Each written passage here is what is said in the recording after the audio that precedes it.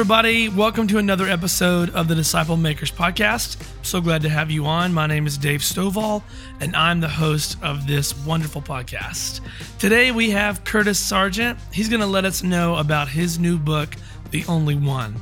This book is all about how to grow our relationship to be more real and intimate with God. And if you're like me, that is something that we probably all long for, whether you already feel close to Him right now or whether you feel far away. And we'll probably always long for more intimacy in our relationship with God this side of heaven, or at least we should. So before we jump into this episode, I want to remind you about the forum coming up in a couple of weeks, November 4th and 5th. You can use the promo code podcast, all lowercase, to receive 50% off of your purchase price. So make sure you take advantage of that. I would love to see you there. And if you come, make sure you say hello to me. I'll be up there leading worship. I would absolutely love to hear from some of the podcast listeners. I know you're out there. All right, let's jump in and let's hear Curtis's heart behind the book, The Only One. My name's Curtis Sargent, and I would like to share with you about a book that I've written called The Only One, Living Fully in, by, and for God. This is a book that is really about how we can come to have a more intimate relationship with God. But it's also about how we can do that in a way that blesses others as well. And this book is, of course, available on Amazon in several formats. But if you are one who likes electronic books like I do, you can get the electronic versions available for free by going to either the publisher's website, and the publisher is William Carey Library, or the easier way might be to go to theonlynebook.com, and it will give you a code and a link to the publisher's site where you can download the book for free. So the reason I wrote the book was to help communicate some principles that I learned while serving overseas in terms of how to be a better disciple and how to make disciples more effectively. And these are insights that I never would have come to if I had not been, sort of serving in a context that was different from the context I had been living and serving in previously. And so I wanted to make these insights available to others who might not have the opportunity to serve where I was serving. So I was serving specifically among an unreached, unengaged people group in a highly restricted access nation.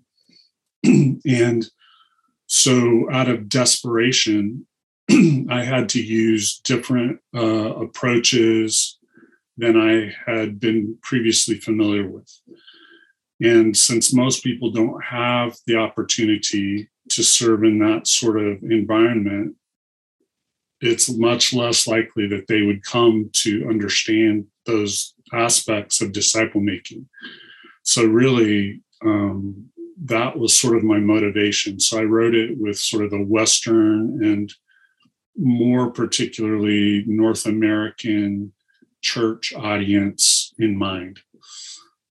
And while it does, make specific suggestions for how to make disciples effectively, it doesn't primarily look at how it's more effective in terms of scale or quantity, although that's definitely the case. but rather it looks at it from the perspective of how you can make better quality disciples and how you can be a higher quality disciple. In terms of how the book is structured, it really has three major parts. The first major part looks at individual aspects of living this kind of a life that's fully in, by, and for Christ. And then the second third relates to corporate aspects of how we can make disciples like this. And then the final third looks at some specific concepts and tools that can be used in making this type of disciple. So that's kind of generally how the book is structured. You'll notice one unusual thing about the book as soon as you open the cover, because the table of contents is structured in a way that I haven't previously seen anyone use. Essentially, what it does is for each chapter of the book, it has a column, or 5 columns, actually, 5 columns of check boxes out to the right from the contents description, of the chapters. So you read the title of chapter 1, and then it has these 5 check boxes. And the idea is that you can check off the different columns once you complete a certain way that you have processed the contents of that chapter. So the first box you can check if you've read the chapter and either thought or discussed with others through the discussion questions. The second column you can check off once you have actually applied the contents of that chapter to your own life. The third column you can check off if you have taught someone else the contents of that chapter. The fourth column you can check off when that person hasn't just heard it, but they're applying it, right? They're actually practicing the contents of the book or that chapter. And then finally, the fifth one, when the person that you taught is teaching someone else the contents, then they can check off that. In other words, it's setting up a pattern that you haven't really, effectively engaged the contents if you have not applied them and shared them with others who are sharing them with others. And that's one of the many principles covered in the book, is that we, in a sense, steward the insights that God gives us in this fashion. So with that overview in mind, first, the book opens with an introduction to what I call theopraxy. So theopraxy essentially is this life lived in, by, and for God, a life solely focused on Him. And so I'm drawing a distinction between theopraxy and, say, orthodoxy. So many times in the church, we spend a lot of time and effort and energy ensuring that there's orthodoxy. So there's right teaching, right understanding, right doctrine within, the church and the disciples in the church. That's great. That's important. But theopraxy is a broader concept.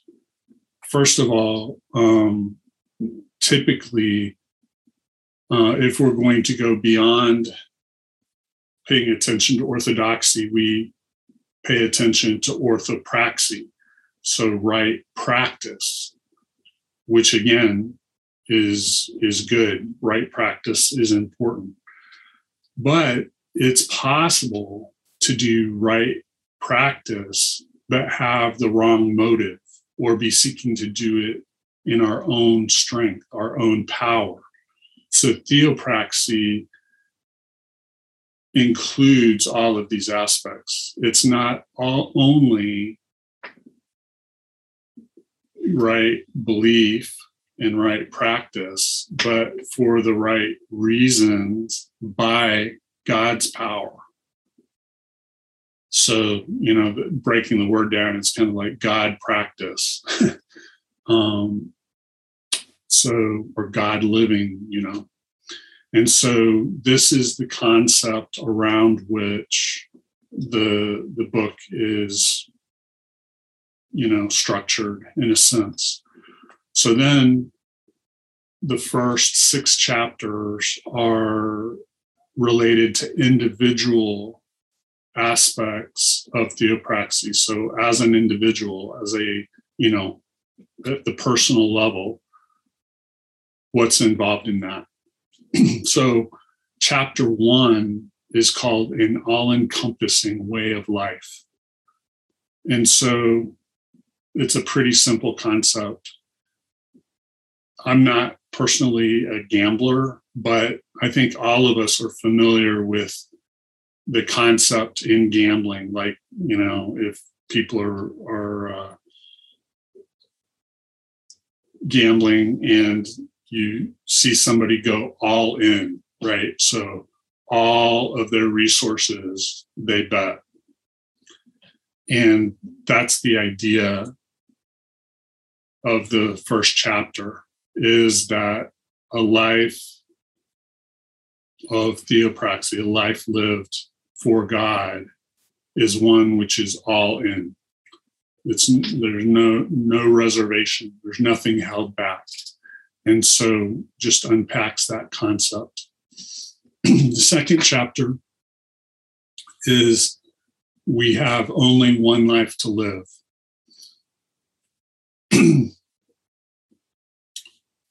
This talks about the stewardship of time, right? God gives us enough time to do everything He wants us to do. This is true whether we think of it in terms of any particular day, all the way up to our entire life. There's time for what He intends for us to do, and really nothing else. He doesn't give us time for things that He does not want us to do, even if they're good things, even if they're wonderful things. But He doesn't intend any one of us to do everything, because, read the whole chapter. But of course, that includes rest, that includes recreation. God knows what we need. He designed us. And so it's not saying we need to be, production oriented. The idea is we need to be listening to Him for what He would have us to do. And that's what we need to do. And we don't need to be doing things that He's not asking us to do. So that's essentially the second chapter. The third chapter is called Knowing God is Our Primary Pursuit. So this is sort of one way to describe what discipleship is, in a sense, is it's our journey of coming to know God. So each of us has a limited conception of God because we are finite creatures, right? So all of us put God in a box because we cannot do otherwise. We have finite minds, and so we cannot fully conceive of His infinite character. So, height, width, depth, we've all got God in this box. And so a journey, a life of discipleship, in a sense, is one where we're continually enlarging or increasing the size of that box, understanding the true width and height and depth. And so that is the topic of the third chapter. The fourth chapter is God's kingdom is our compass. So helping us realize the importance and centrality of being focused on God, on his desires, his design, his character, nature, purpose, will, ways. And, that's related to that previous chapter of coming to know him. And as we come to know him, we can better understand over time the direction, because as we understand his character and nature and will and ways and purposes and desires, we can bring our lives more and more into concert with that, into alignment with that. And this is a challenge that we all need to grow in, because it's distracting having the visible world around us. There can always be a temptation or a tendency to begin looking at the visible world more than we should for our cues.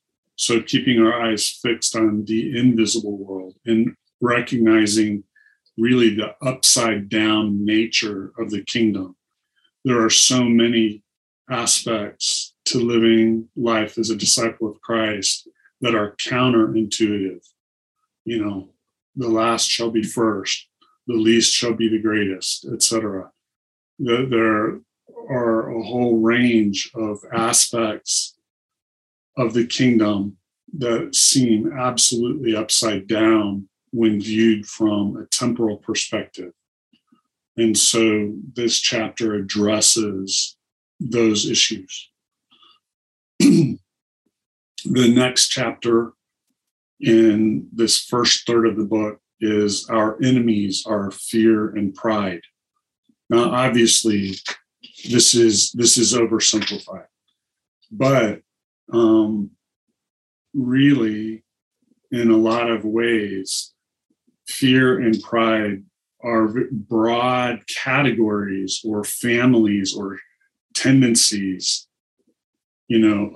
of sin that, so it's not like, I'm not saying there's only two challenges, right? And character challenges or perspective challenges to following Christ, but saying that many of the potential temptations and challenges can be classified as related to either fear or pride. And I think most people tend to have more trouble with one of those than the other, right? So personally, my inclinations are more toward the sins that are related to pride than those that are related to fear. So anyway, I talk about those two issues, and really, in a lot of ways, if we succumb to fear, it's because our understanding of God is insufficient, right? Our God is too small. And that creates the temptations related to fear. So it's an insult to God. If we have a tendency to be tempted to pride, if anything, this is worse because we're, in a sense, we're setting ourselves up as a competitor with God, which, is obviously crazy. So if the fear is thinking God is too small, the pride is, seeing God as a competitor. And so I talk about those two types of inadequate or inappropriate conceptions of God and what we can, begin to do about that to address those in our lives. The last chapter in the first third is suffering as our pathway. So I point out in that chapter that suffering, hardships, persecution, all of these things are tests for us, so they can demonstrate to us and others and God where we are in terms of our development and our understanding because of how we respond to them. It's also for training us, just as exercise will physically increase our capacities. So spiritual difficulties or, hardships, whatever, can grow us in our spiritual capacities, and that they're for our good and God's glory. There are so many passages in Scripture that talk about how we can grow or develop through difficulties. And many of those benefits are contingent upon our appropriate response to those difficulties. They don't automatically accrue to us. They're contingent. And so this begins to talk about how we can appropriately respond to these challenges in such a way that we do benefit and we do grow from them. So that includes the chapters about the individual aspects of theopraxy. So the second third of the book talks about the corporate aspects. The first of these talks about the concept of covenant, and specifically the new covenant. So God is the motivation for, covenant and theopraxy, and the source of power for it. And gratitude will result, on our part, if we understand that. And the covenant, the new covenant, essentially lays out how we together are to play our part in God's kingdom. And so that chapter unpacks some of that. The second aspect is the new commandment. And of course, here referencing, in John, the statements about the new commandment: love one another as Christ has loved us. And so this is the defining characteristic corporately. This is the defining characteristic of being part of God's kingdom. This is in a sense, the validating attribute of our relationships with one another. And so unpacking what that looks like, why it's so important, and how we can prioritize that.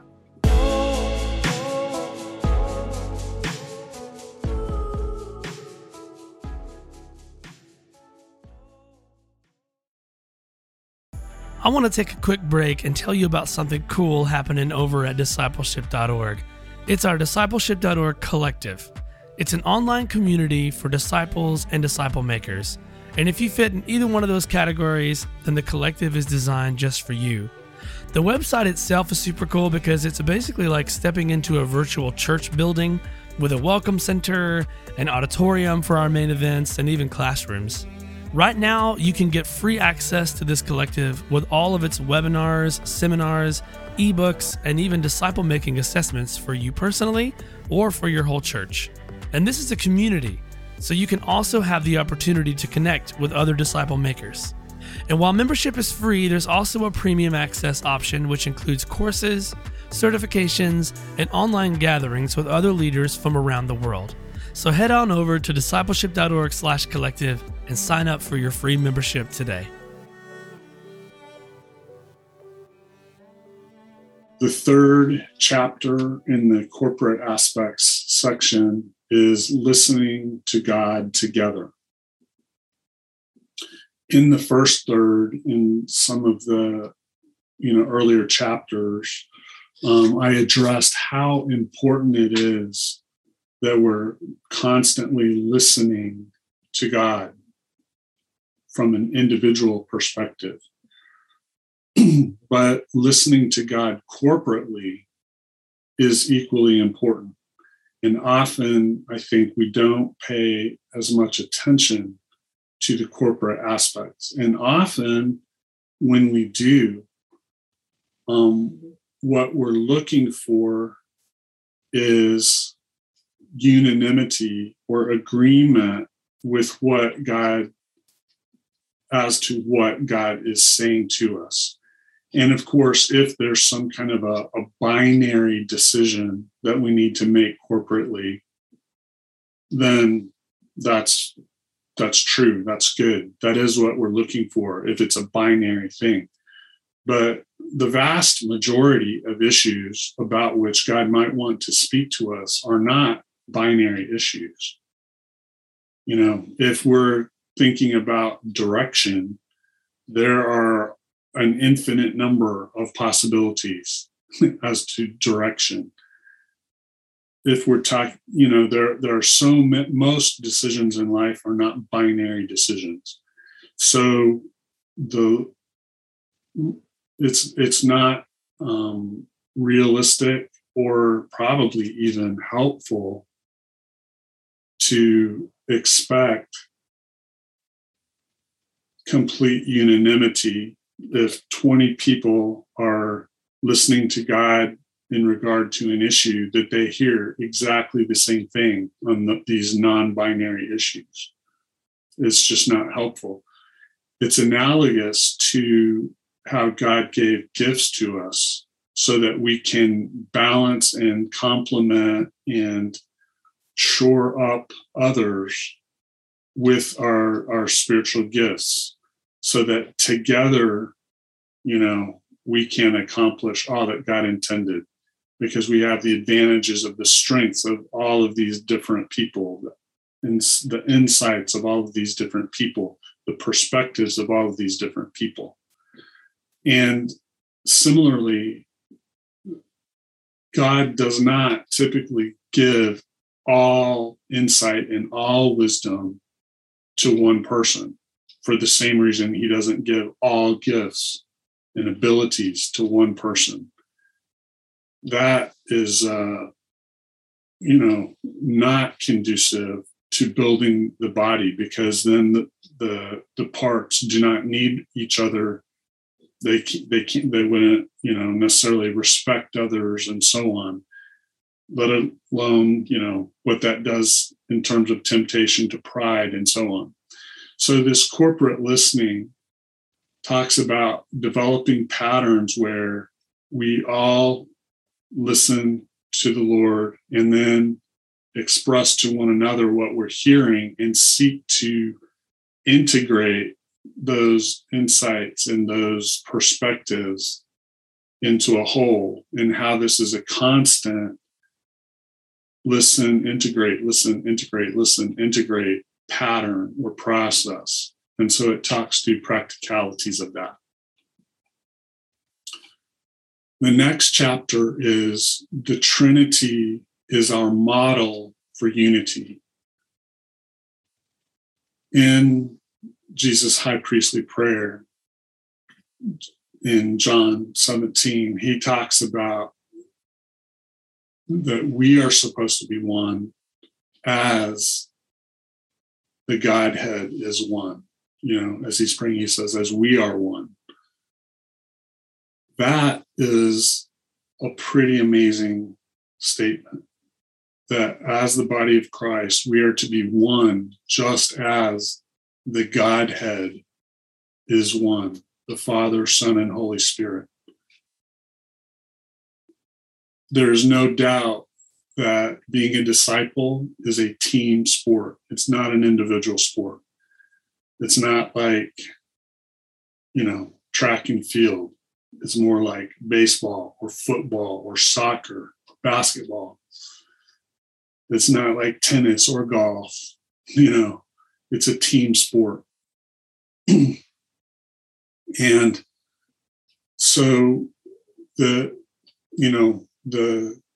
same thing is true also at the corporate level as at the individual level, where sacrifice is our framework or our default.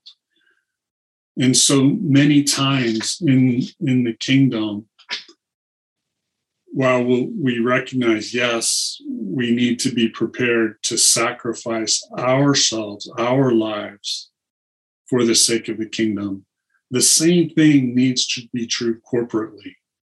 The survival or prosperity of a given church or agency or institution, etc., is not necessarily what's best for the kingdom.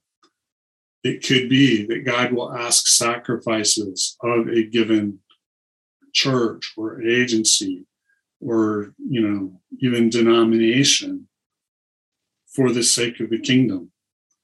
So this chapter starts to address some of those issues of unity and corporate identity, and what that means in terms of discipleship.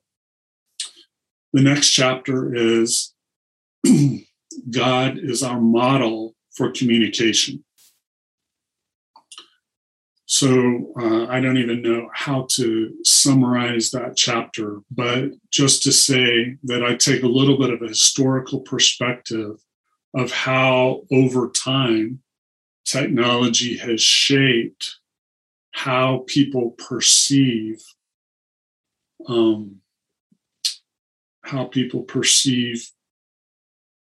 the nature of communication and how they deal with communication, and how this has caused us to veer away from some of God's standards of communication.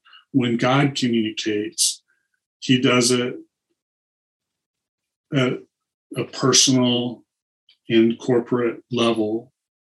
He does it in a way that's impactful, a way that's authoritative, and so on. And so then I contrast this with some of our patterns that we've developed related to communication. And the bottom line, I guess, that chapter comes to is that when we're thinking in terms of evangelism, we do need to accommodate to some of those patterns, understand those patterns that people are familiar with, in order that we can communicate in a way that they will understand. But when it comes to disciple making, once people come to Christ, it's not a matter of accommodating the patterns of communication that are familiar to the world, but remediating, helping reestablish God's standards and approaches to communication. And so that's the last chapter of the second third of the book on the corporate aspects of theopraxy. The final chapters are related to specific concepts and tools that enable us to grow into this kind of disciple and to make this kind of disciple. So the first chapter in that section is just called Christ is both Savior and Lord. And so it talks about some perspective issues related to that. And among other things, it unpacks some passages such as Luke 14:25-35, in which Jesus lays out his expectations for disciples.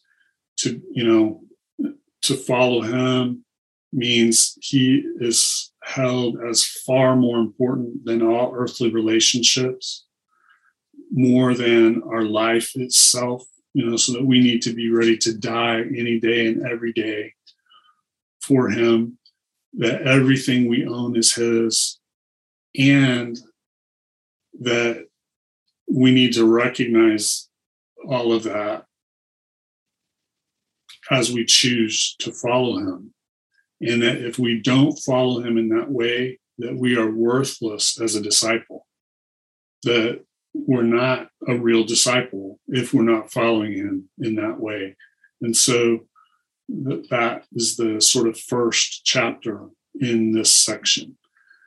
The second may sound a little similar, but just in case, it's called God Has Our Exclusive Allegiance. So here, making sure that it's clear, not just that Jesus is our highest commitment or authority, but in many senses, he is the only, right? Hence the title, The Only One. And so it just unpacks that, and that he is the defining theme of every aspect of life. So it's not as if we have our spiritual life here and, other aspects of our life here, or our relationship with God, our relationship with self, our relationship with others, etc. All of the, any other relationship, any other priority is viewed through how God sees it, what God desires for that, and so on. So it unpacks that a bit more. Again, a perspective chapter. The next chapter is called 3/3, a pattern for faithful living. So in that chapter, the 3/3 that it refers to are, in a sense, three aspects: look back, look up, look forward. So look back is evaluation. Look up is getting new insight from the Lord. Look forward is how we will apply and pass on what we're hearing from God. And so then it goes back and we evaluate how we did in applying. We look back again. How did we do in applying and passing on what God showed us? And then, making any adjustments. And then again, hearing more from him in the look up. And then the look forward. How will we apply and pass on? So this kind of a pattern. So you can think of this sort of like spiritual breathing. So when the look up portion would be breathing in, we're getting input from God, from whatever source, whether it's from prayer, whether it's from scripture, whether it's from our interaction with other parts of the body, and so on. Breathing in. And then the breathing out would be the forward and the look back, right? So we get the insights, breathe in, and we apply the insights, breathe out, and then the evaluation and so on. Or you can look at it as a three-legged stool, right? So there's knowledge, there's application, and there's passing on to others. And if any one of those legs is significantly shorter than the others, the stool is useless. We're not being faithful disciples. We're not fully living out our faith as we need to. You know, if you're short on the living it out, we call that hypocrisy. If you're short on, passing it on to others, then you're selfish, a selfish believer.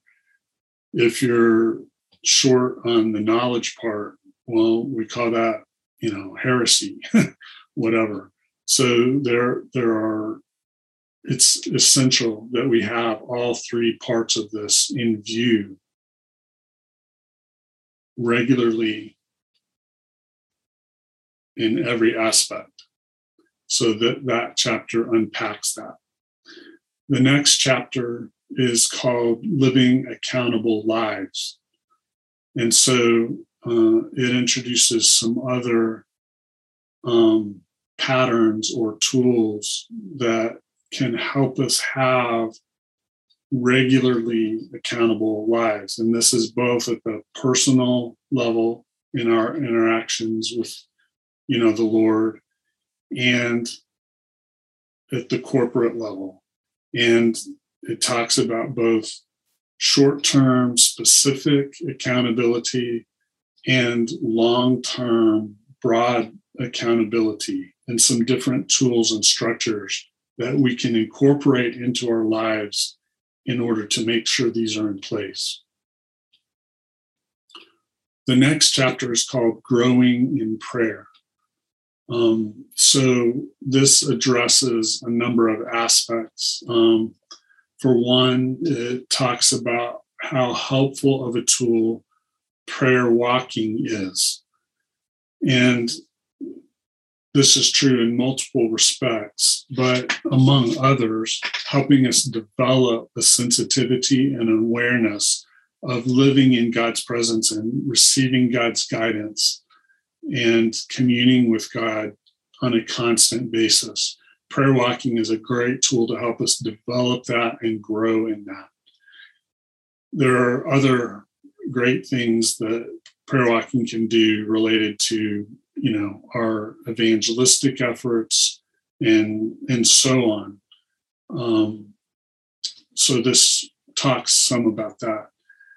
It reemphasizes the idea that prayer is not only us speaking to God, but also us listening to God. And so it reemphasizes that and talks about the importance of that. Then it introduces what's often called prayer wheel or prayer cycle, just as a tool to help people begin to appreciate the various aspects or types of prayer. And then there's different uses of prayer also, which is independent from those types of prayer. So for example, we can use prayer to teach others. We see Jesus doing that at Lazarus' tomb, right? He says, Father, I thank you that you hear me. I know you always hear me, but I say this for the benefit of those who are here listening. And so he's teaching about the character and nature of God by how he's praying and so on. So that chapter is about various aspects for growing in prayer. And then the last chapter of this section is training disciples to make disciples. So in many ways, this is the most technical or maybe the most technical or complex chapter, as it deals with some practical aspects of how we can grow in our ability to see generational disciple making take place. Going through the, model and then assist and then watch and then lead, and what are appropriate behaviors and postures and attitudes and practices during each of these different aspects, and how we can help develop others in their ability to, go through this process in ways that are helpful. And so it also introduces some specific tools like coaching checklists and things like that are very adaptable for, a wide variety of circumstances, and how we can use this type of training cycle approach to see generational growth in very specific, narrow, or broad ways. So this chapter works through some of those type of skills and issues. Then there are some additional resources, and then there are some appendices. The one appendix that I think is the most important of the appendices is on prayers, just sample prayers that are related to this type of a life, or this, kind of a disciple-making focus. And so it's divided. I think there are a total of, I'm thinking 60 prayers. So you can use them even periodically for as just part of your personal reflection time that you're spending with the Lord, to read through a couple of those every day. And they help in a sense, bring into view the type of issues that the book addresses. And so a lot of people have found that appendix in particular to be helpful. So again, you can get the ebook for free at theonlyonebook.com. William Carey Publishing is the publisher. Of course, you can get it on Amazon. The Only One by Curtis Sargent. I hope you enjoy it and you find it helpful for yourself and for those that you are serving and disciples you're seeking to make.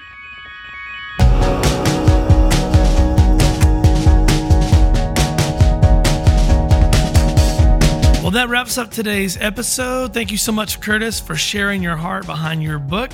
And if you would like to go purchase a book, you can go to Amazon to get it, The Only One, or you can go to theonlyoneBook.com and you'll get a code to download a free ebook version of that book.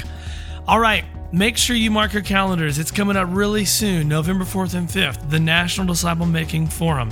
Go to discipleship.org, use the promo code podcast, all lowercase, to receive 50% off that ticket purchase. And I really hope to see you there. All right, thanks for listening, and I'll see you on the next episode.